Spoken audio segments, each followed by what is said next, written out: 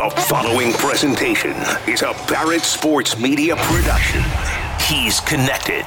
Jason Barrett says, I'd like to see you here. The answer is when, where, what do you need? Respected. He's got a long and distinguished career in the sports radio business. Truly one of the titans of our industry. And unequivocally invested. This is the place to be if you're in the sports business. He is Jason Barrett, and this is the Jason Barrett Podcast. Now bringing you in-depth conversations with the best and brightest in sports media and shedding light on the industry's biggest opportunities and challenges. Here's the president of Barrett Media, Jason Barrett. Welcome to another installment of the Jason Barrett Podcast. I am Jason Barrett, just back from a fifth straight week on the road. The latest adventure was to Penn State. Had it not been for a heavy downpour, the trip might have been my favorite. Aside from having my son there with his friend from college, the pregame festivities were awesome. Watching outside the stadium as the band, cheerleaders, mascot, and team interact with the fans to fire them up was outstanding. The campus itself was awesome. Best parking situation we've encountered so far. State College might be in the middle of nowhere, but everyone there lives and breathes Penn State football. But again, I wish we had better weather to fully enjoy the experience. Next up, a trip to Gainesville to see the Gators face Mizzou, who almost knocked off previously number one ranked Georgia. After that, we had three final trips booked, Texas, USC, and Oklahoma, but I just added a quick visit to Syracuse on October 29th to watch the Orange face Notre Dame, so now we've got four more to go. Anyway, that's all the personal stuff. Let's get to some business. On this episode, we're going to dive into the sports betting space. I've been looking forward to this because I'm joined by two guests who've got great perspective on it. Terry Dugan is the Vice President of Content for BetRivers. Adam Delevitt is the Director of Broadcasting and Streaming Media for BetRivers. Many in sports radio have likely heard that name. Adam used to program ESPN 1000 in Chicago. I wanted to chat with these guys because they can get into both the content space but also touch on the advertising business since BetRivers buys ad time on a lot of stations. I think you'll learn a bit from the conversation with them. That's coming up in a few minutes. Before I share a few opinions, we've officially entered double-digit episodes for this show. Hopefully you've checked out a prior episode or two, either on Apple, Spotify, iHeart, Google, YouTube, or one of the other platforms. Whether you have or haven't, you're here now, so if I can ask a small favor, rate, review, and subscribe to the podcast so you can help us spread the word about it, and make sure you stay informed about upcoming episodes. Okay, let's not waste any more time. Let's get into this week's edition of What I've Seen or Heard. Attention. Have I got your attention now? Last episode, we talked about the arrival of a new sports radio brand in Dallas. This episode, we say goodbye to one in South Florida. News broke that Odyssey made a decision to turn off the lights at $7.90 the ticket and make way for a new Spanish talk format. Now look, I'm not privy to the market's revenue numbers, so I'm sure there was a consideration when making the switch, and given Miami's heavy Hispanic population, from the outside looking in, I can understand if they feel there's an opportunity to enter the space and generate bigger dollars and ratings with this approach. Having said that, I can't help but wonder how the ticket might have fared had Odyssey not acquired WQAM and tried to operate the two top local sports radio brands. In years past, there was a good competition between QAM and the ticket, but that was lost once they began operating under the same roof. You look back, 790 had Stu Gotz's prints all over it. You had hosts there like Dan Lebitard, George Sedano, Sid Rosenberg, Boog Shambi, Mark Hochman, Jonathan Zaslow, talented women like Joy Taylor and Amber Wilson. But if you look at what's taken place the past 5 years, it's been a revolving door.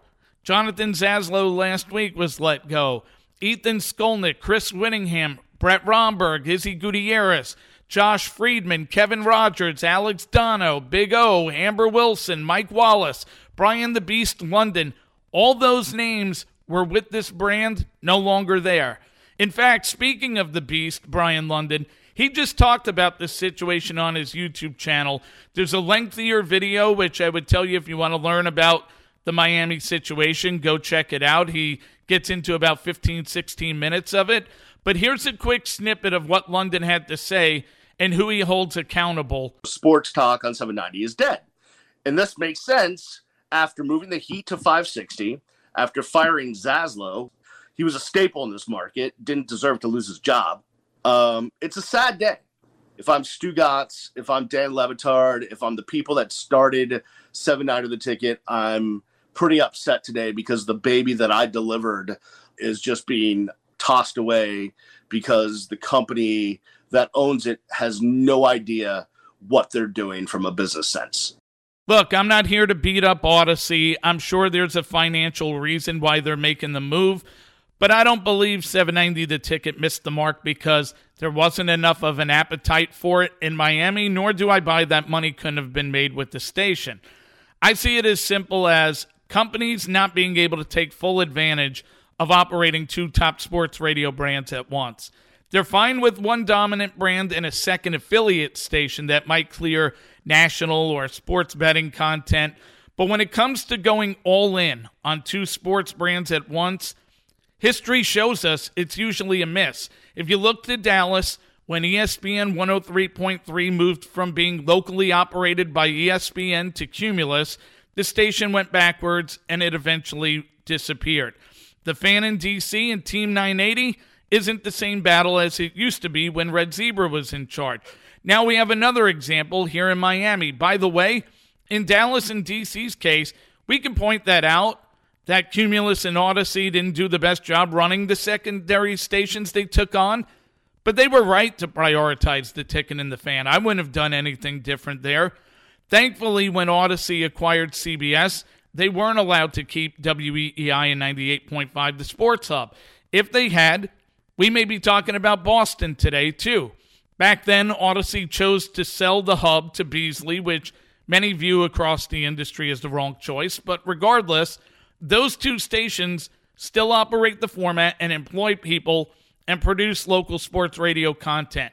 Competitively, the hub is, of course, owned the ratings and revenue battle, but I'd rather that be the case and see WEEI in existence rather than be where 790 is today. Though it marks the end of an era for 790 The Ticket, that station will always be responsible for launching Dan Levitard and Stu Gatz onto the national stage. It's a place where Joy Taylor, Boog Shambi, and Amber Wilson also operate now.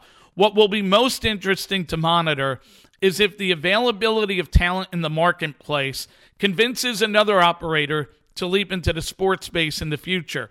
Meadowlark Media and 5 Reasons Sports, led by Ethan Skolnick, have done a nice job digitally in South Florida. I'm sure at some point, local teams will want more attention and a brand focused on them rather than being bounced around when conflicts arise. If you're in the building at Cox Media or iHeart in Miami, you're likely asking, does sports make sense for us? Maybe it will, maybe it won't. I'm sure other groups will also ask, can we make money in the 11th largest market if we acquired a signal and went all in on sports? It obviously has to make business sense. It's well known that Miami sports radio hasn't exactly set the world on fire from a ratings standpoint over the years. That said, a brand is only as strong as its talent, and it can't be successful without focus and commitment. There's a lot of good talent available in South Florida. I can't help but wonder how that might benefit a group that's willing to provide focus and a real commitment. Well done, sir. If you've got an opinion on the 790 saga or anything else for that matter, my email is jbarrett@sportsradiopd.com. You can also find me on Twitter, Facebook, Instagram, and LinkedIn. Time now to shift gears and set up this week's conversation. The sports betting industry continues to blossom with half of the country not even fully legalized yet. It's likely going to see continued growth in the space in the immediate future, and one group in particular, BetRivers, has added a lot of top-notch former sports radio talent to its lineup. In fact, I can report there's a new name joining the company's already potent lineup. Toronto sports radio icon Bob McCown has just entered into a partnership with the company as well. He follows Mike Francesa, Mike Missinelli, Dan McNeil, Mark Schlereth, Mark Madden, Danny Parkins, Brandon Stokely, Dan O'Toole, and others. They've done an impressive job on the content side, but they're also marketing partners of sports radio brands across the globe. And I thought it'd be interesting and helpful for you to get a feel for how they see the world of audio, as well as what they value when it comes to advertising. So without further ado, here's my conversation with the Vice President of Content for BetRivers, Terry Dugan, and the brand's Director of Broadcasting and Streaming Media, Adam Delevitt. Yo, listen! Terry, I'm going to make Delevitt blush a little because you obviously made a decision about a year and a half ago to bring Adam on board. When you were going through that process, trying to figure out who you needed to guide this brand going forward, what made this guy stand out and be the right guy to work with you? Well, I would say that when you're starting something from absolute scratch, where it's not your core skill set by any means, when someone falls into your lap, you should probably keep going with that motion. So, for us, we knew we were pretty far away also from spinning up a lot of video content, and where we were going to start for sure was going to be podcasts and audio. So it just made perfect sense for us to bring on Adam. Adam also had really good background with betting, or at least he told us. And then he showed us his bet slips that were losing, and we said, "Oh yeah, for sure, we got that one." And we just taken a long time to try to feel our way out and how do we make this work, and all of a sudden it clicked, and then one thing starts building upon itself, and suddenly we're producing a really vast amount of podcasts that are taking various shapes and sizes, and really big name guys and some people maybe you never heard of before, trying to cater to our user base the best we can.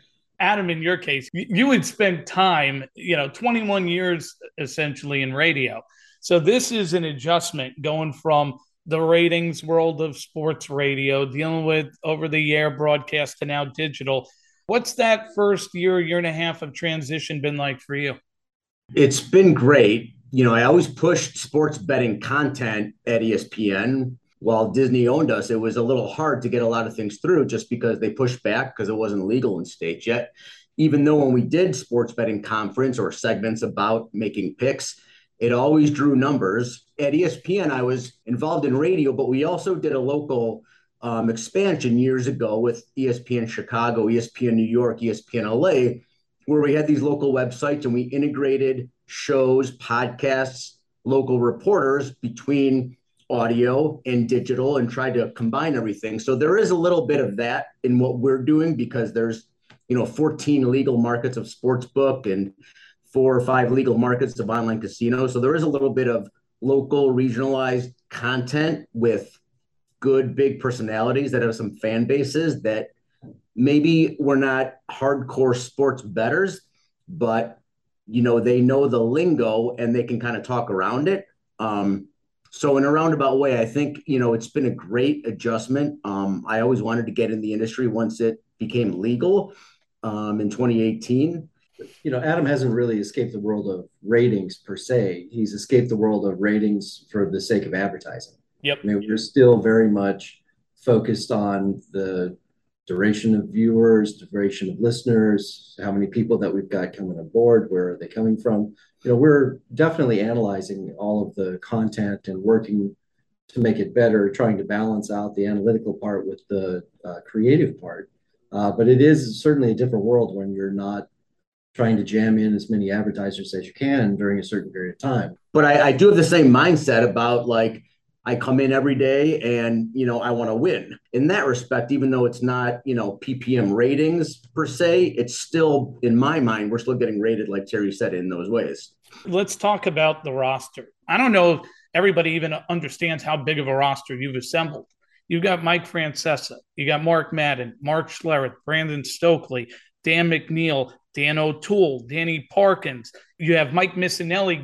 Those are some of the biggest names in sports radio over the last 2 decades. Was this part of the plan as you guys were assembling an audio strategy, or was this a case of people become available and you seize opportunity? A little bit of both. A few things sort of fell into place with some of them. But one thing I think we learned, and we both knew, was you need talent personalities to keep people and bring more people in. I've been managing talent for a long time, so that hasn't changed. It's just a different way of managing them because it's a big change from these guys doing 5 days a week to a few days a week of podcasting. So to get in that mindset, it's taken a few longer. But I think 90%, 95% of everybody is kind of bought in, and the other 5% is getting there, to be honest. I think that was the plan in the back of our heads. It just took a little while to get there and get through the weeds a little bit of what we were doing. But I think we're on the path now. We've also, for quite a while, we've taken a regional approach to how we look at our markets, right? We don't have the national footprint that maybe some others do. So we've always tried to look for what is it that the people who we service want the most. And certainly we have transitioned a little bit more from very hardcore sports betting to more fan-focused sports content, but it's still with the local audience in mind. Hey, you care about your teams, right? And we want to give you some of the best voices around that can talk about your teams and what's going on right now. And a lot of those guys obviously are in big cities. I mean, I look around, you've got some smaller places that are, where you guys are licensed, like Virginia, West Virginia, Iowa. Do you guys envision in the future expanding into focusing on some of the smaller spots, even though it may not have the reach of a New York, a Chicago, a Philadelphia? Well, we already do have something a little bit more local in Louisiana as well. But as Adam referred to earlier, if we find the talent that would resonate in the market, well, I think it gives us more of a cause to do it as opposed to maybe a little bit more coming in from scratch. Some of the markets, it's a little bit more difficult to get off the ground too because they don't have the pro sports calendar all the way around, right? Like Indiana, you don't have baseball in the summer, right? So you're either going to take a pause somewhere or you're going to have to find something else to talk about that's relevant to that audience week in, week out.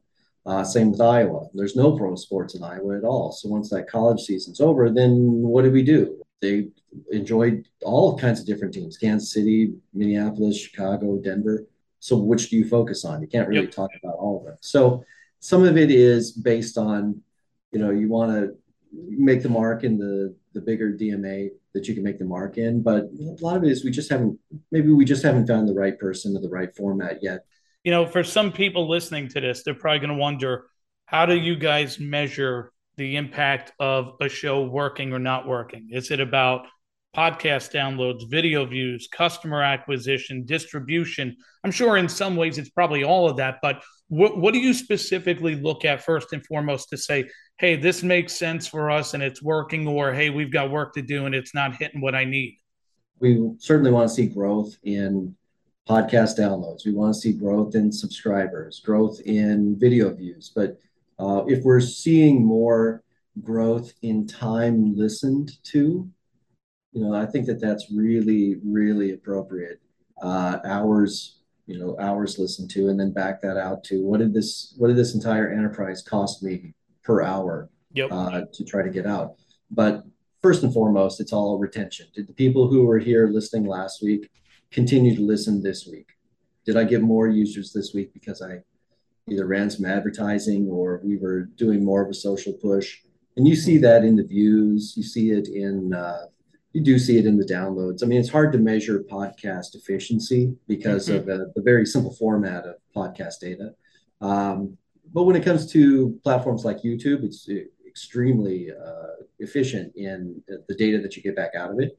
So we also look to make sure that we're hitting the right locations, because just a raw number doesn't mean as much to you as knowing that, well, most of the people who listened to Mike Missinelli were in the Philadelphia market, which was our first intention anyway. So we have to follow some things directionally, but if people are not listening to a show for very long, it's probably not good for us. We're very satisfied where a number of those shows are, but there are other shows where we say, oh, why are people not listening to this very long? And it's typically because the show is more of a one-trick pony. Like, you're here to get some sports betting tips. I just want to listen to the tips. I don't necessarily want to listen to the context. So we see a shorter listening duration. And those are the shows that we're going to work on to enhance the value of the context of the content. Like Terry said, the instant analytics of, say, YouTube, of the feedback that I can give the talent and the different show units is amazing compared to the radio days where you'd have to wait a week or two to see what you maybe have done. And then you have to go back and check a log or what you've done.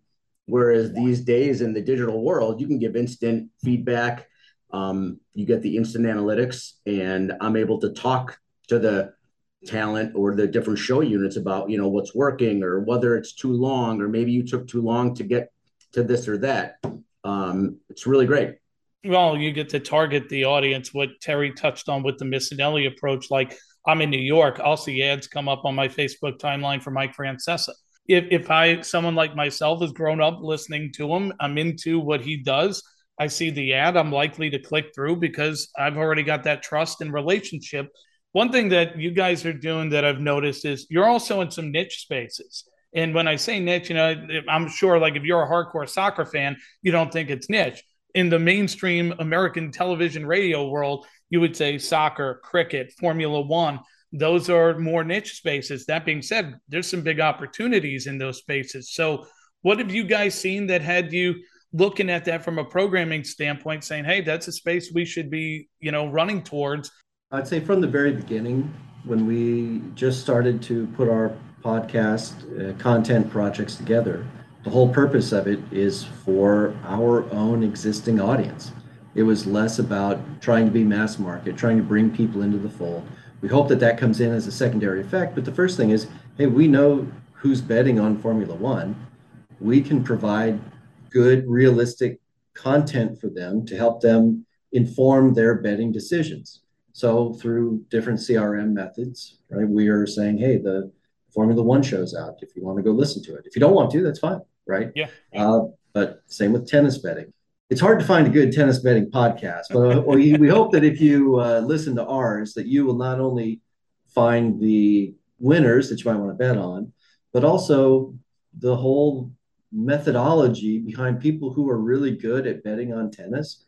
What do they really look at when they're trying to evaluate what to bet on? And it's not always this favorite might win, but my odds are short. If you're going to actually try to maximize your return, you should look elsewhere and take that risk because these other players have a chance to make some upsets.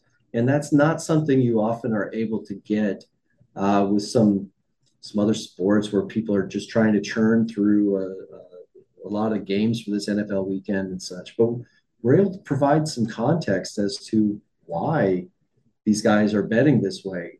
I mean, they didn't just start betting this way either. They've been betting for a very long time. And, we think our tennis audience especially appreciates that. And we want them to keep betting with us as well. And I want to, throw some bouquets to Terry a little bit. When I came in, he had a long conversation with me about, you say, these niche sports. And it's a big undertaking, but we were able to do it. And I think we're probably the only people doing it. But at the end of the day, like you said, customer acquisition is huge. We also want to give our customers what they want. We want to serve them if they're playing cricket or betting on F1. We want to make sure that we kind of keep them in the BetRivers ecosystem because we're trying to kind of super serve our fans already, and we want to give them whatever we can offer. There are a lot of states, obviously, that have went down this path the last 5-6 years, which is great. We see that there's been growth in the sports betting space. That being said, that means that there's still a lot of room for opportunity because if, there are plenty of states that haven't taken the plunge, okay, that's what we're all hoping will become the case down the road. You look at California, everybody is looking at what's going to happen in November. Will the bill pass or not? And there's mixed opinions on that. I'm curious from your vantage point, which states do you look at and say there's potential there for us to focus on? People look at Texas, they look at Alabama, they're like, is that ever going to happen? If a state goes legal, you guys get licensed, there are going to be some priorities, I'm sure, on your list of like, hey, these are ones that we need to keep our eye on and we expect to be looking at in the near future. And there's some that just aren't worth your energy.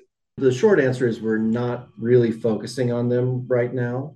I think the two states that you mentioned with California and Texas, once those come into play, you start looking at a little bit more of a national strategy because so much U.S. population will now be allowed to sports bet.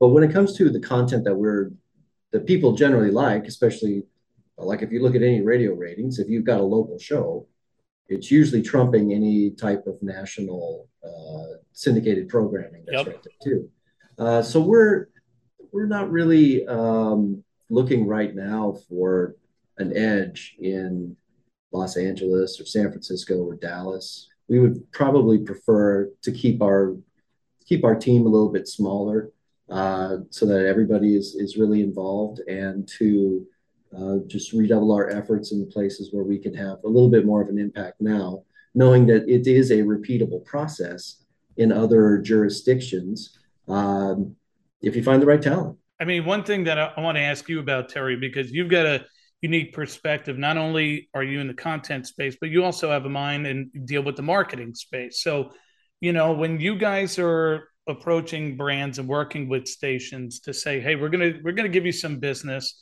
we expect something back in return. Like, first of all, what's the response? Like, I'm thinking you probably do some business with the Odysseys, the Beasleys, right? Or do you find the stations are warm and fuzzy to let you run ads with those guys? Or is it more or less like, hey, you can promote the podcast, but we're not putting his voice on? All those situations are different. I don't believe Odyssey has a hard and fast rule, what they're doing nationally. Beasley, I can't really speak to that one, or iHeart. I can speak to Spotify. They're not going to let us advertise podcasts unless we advertise that they're available on Spotify. And we're not sure if that's the direction we want to go, to kind of pay to promote their name, right? Mm-hmm. That's the rule for getting through the door. So just like when the sports betting industry came out at first, there was evolution in what stations would allow, what they wouldn't allow, the types of language, the types of integrations. And I think eventually they're all going to have to come to some reckoning, especially with their own inventory that is not on the radio, but is on the stream, that is on the podcast, as to whether it's better for them to monetize something that is somewhat competing.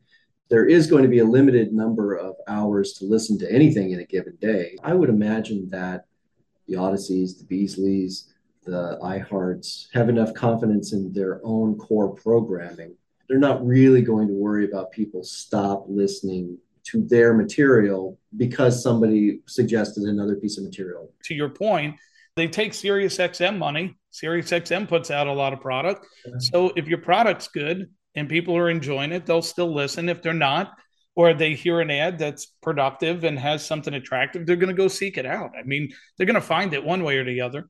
There are many more competitors in this advertising space looking for that same advertising dollar as opposed to their radio space, right? If they're going against other stations with similar formats. When you start getting into this online download video view world, it opens up a whole other host of competition. Not only is it Facebook and YouTube and Twitter and Snapchat and TikTok, it's also just influencers. They're competing sometimes against somebody who just has 1 million followers. Mm-hmm. And that person who has 1 million followers will promote your material for X amount of dollars. And that's X dollars that Odyssey doesn't get if they don't want to have that content as part of the whole advertising ecosystem. Curious to see how they all deal with it, because they have plenty of inventory. But what do they do with that at the end of the day? Adam, let me ask you about talent for a second. Do you envision in the future using your talent for whether it be road shows, doing live events, or doing tours on radio stations to further promote what you guys are creating on the podcast? If people want 20 radio stations, want, Mike Missinelli during the span of Super Bowl week, do you envision doing those things down the road? Road shows, I would say yes. As far as doing radio road type of stuff, I'm not going to say no to that. I think it's possible, but one of the advantages that we have is owning and operating our own content. So we don't have to run ads. We are the advertiser. We can control our own advertising units and do whatever we want. Like we were saying about radio stations, I was talking to someone today about how many spots an hour, how many units an hour they're running. And it's about 5 or 6 more minutes than when I was, running a radio station 2 years ago, how many segments and how much talk, how much flow can you really get into in this space? And for a road show, I think it really works. Now, running like Miss Anelli and Francesa around on radio stations, that might be part of the process, but we're not there yet. Another question is, do they want to do it? Part of the appeal of working with us, I guess, is that there's a lot of flexibility.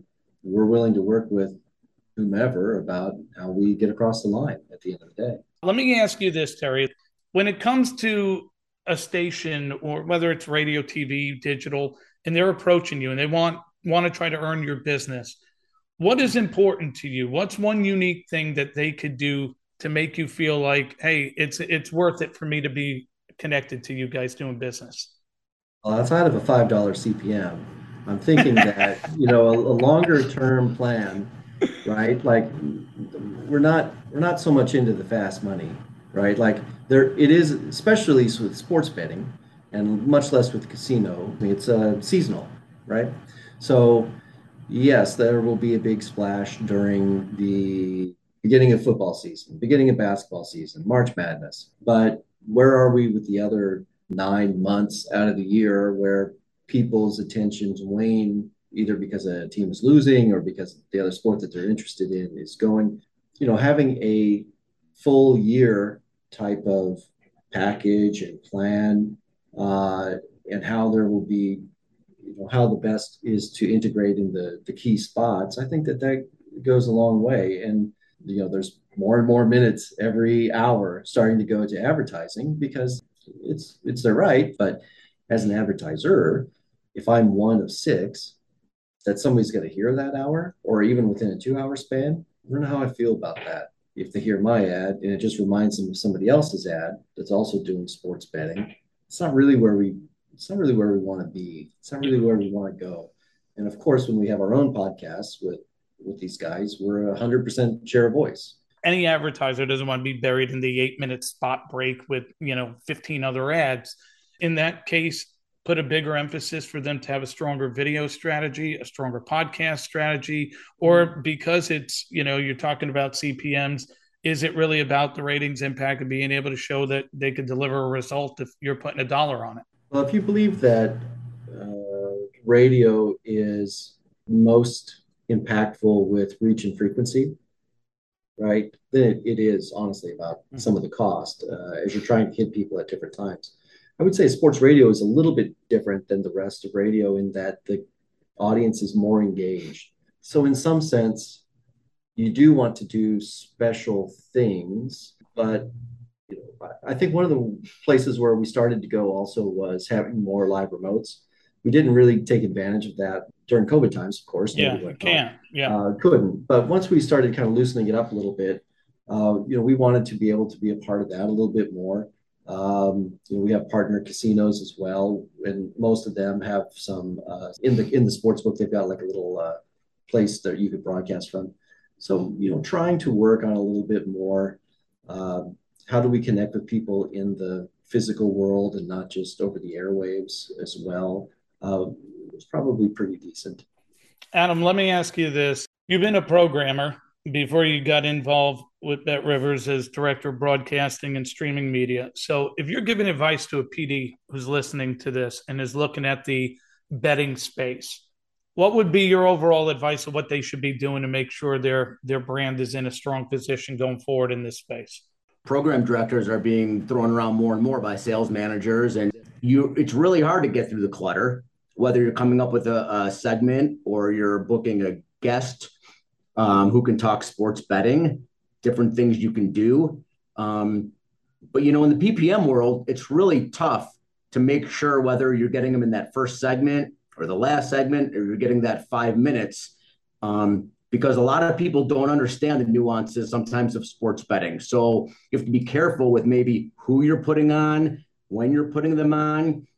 You're putting people on making picks. You're going to get a lot of angry listeners calling the PD or producers. But then also there's the sales factor always comes in at a radio station. From my experience, sports betting segments and topics always drew big numbers. You just have to kind of tread lightly, I think, because as soon as you go to a break, you're going to be one of 3 or 4 different sportsbook advertisers. And then there's a lot of conflicts there. So it gets funky. Do you think it's more beneficial for a station to be focused on the casual fan who likes sports and might bet versus the hardcore guy who is going to bet and is going to remember every pick that your talent made? If you want my opinion, you always take care of the P1s. That was the right. But in this world, you want to get as many people as you can. So you have to be more general and maybe not get into the weeds so much and maybe stick to the sports talk and the casual person who might make a bet. When Adam was making those programming decisions about putting sports betting into the content or not, there was not a glut of sports betting content in the market. Almost being more unique in broadcast radio is to kind of not talk about sports betting too much. If you're not going to do it right, however your station defines right, if you're not going to do it right, you probably shouldn't do it because you're going to lose a degree of credibility that you are not going to get back. For you guys to be satisfied and feel like something you've been working on is hitting all the right notes and producing the results you want, what needs to happen? Well, our short-term goal is to allow people to enjoy our content from within the sports betting and the casino apps. Okay. So we're working toward that first and foremost. For that this project will ultimately be a success once that happens. When it comes to a much larger expansion, I think that we look at which shows already are in a good place, that the fan bases are hitting the KPIs that we want in terms of listening, and then how do we just expand it? For the podcasts that are not quite there, we want to keep getting them to that point. Once that's over, I think that we are turning more and more of our attention to catering to the casino side of what we are trying to do. I mean, sports, I don't want to say is easy, it's not, right? But the infrastructure is somewhat built for running up sports programming, because it has been a successful format, right, for 30 years. And there's kind of a way to somewhat do it so that you can gain an audience and cater to your markets. With casino, it's kind of starting from scratch. There's been poker programming over the last 15 years or so. But when it comes to all the other aspects of casino in all these states that are becoming legalized, you're starting from scratch. Nobody ever really made casino content. So from our perspective, it's the next great challenge for us. We want to give folks in the markets things that they want to listen to, for sure. And if it's a couple more sports shows, that's great. If they only want to ever listen to Mike Francis, we can abide by that too, right? Like that wouldn't be a problem as long as Mike's good with that. So I think that for over the next couple of years, you'll see our production value increase, accessibility, distribution, and honestly staying true to why we got into this in the first place, which is to give our audience some way to connect with us outside of simply betting. And the buy-in from these people like Missinelli, Francesa, Danny Mac, Mark Madden is huge because, if they buy into what you're trying to do, it just feeds off everybody in the department and then word of mouth and it spreads. And you really need that from these guys. And these guys are used to doing 5 days a week, 4 or 5 hours a day. So it's a major shift. Sometimes they want to do a little more. Sometimes we're fine with it. I'm not saying that it's not that easy to find buy-in, but it's not easy. These guys are so trained from habitual listening to so many years of doing things one way. They really have to buy into what you're trying to do. And I think everybody that we've hired and brought on has done that. Thank you for listening to the Jason Barrett Podcast. Please take a moment to subscribe to this show on iTunes, Spotify, iHeart, Amazon, YouTube, or wherever you consume podcasts. And to stay in touch with Jason, follow him on Twitter at Sports Radio PD or read his columns on BarrettSportsMedia.com.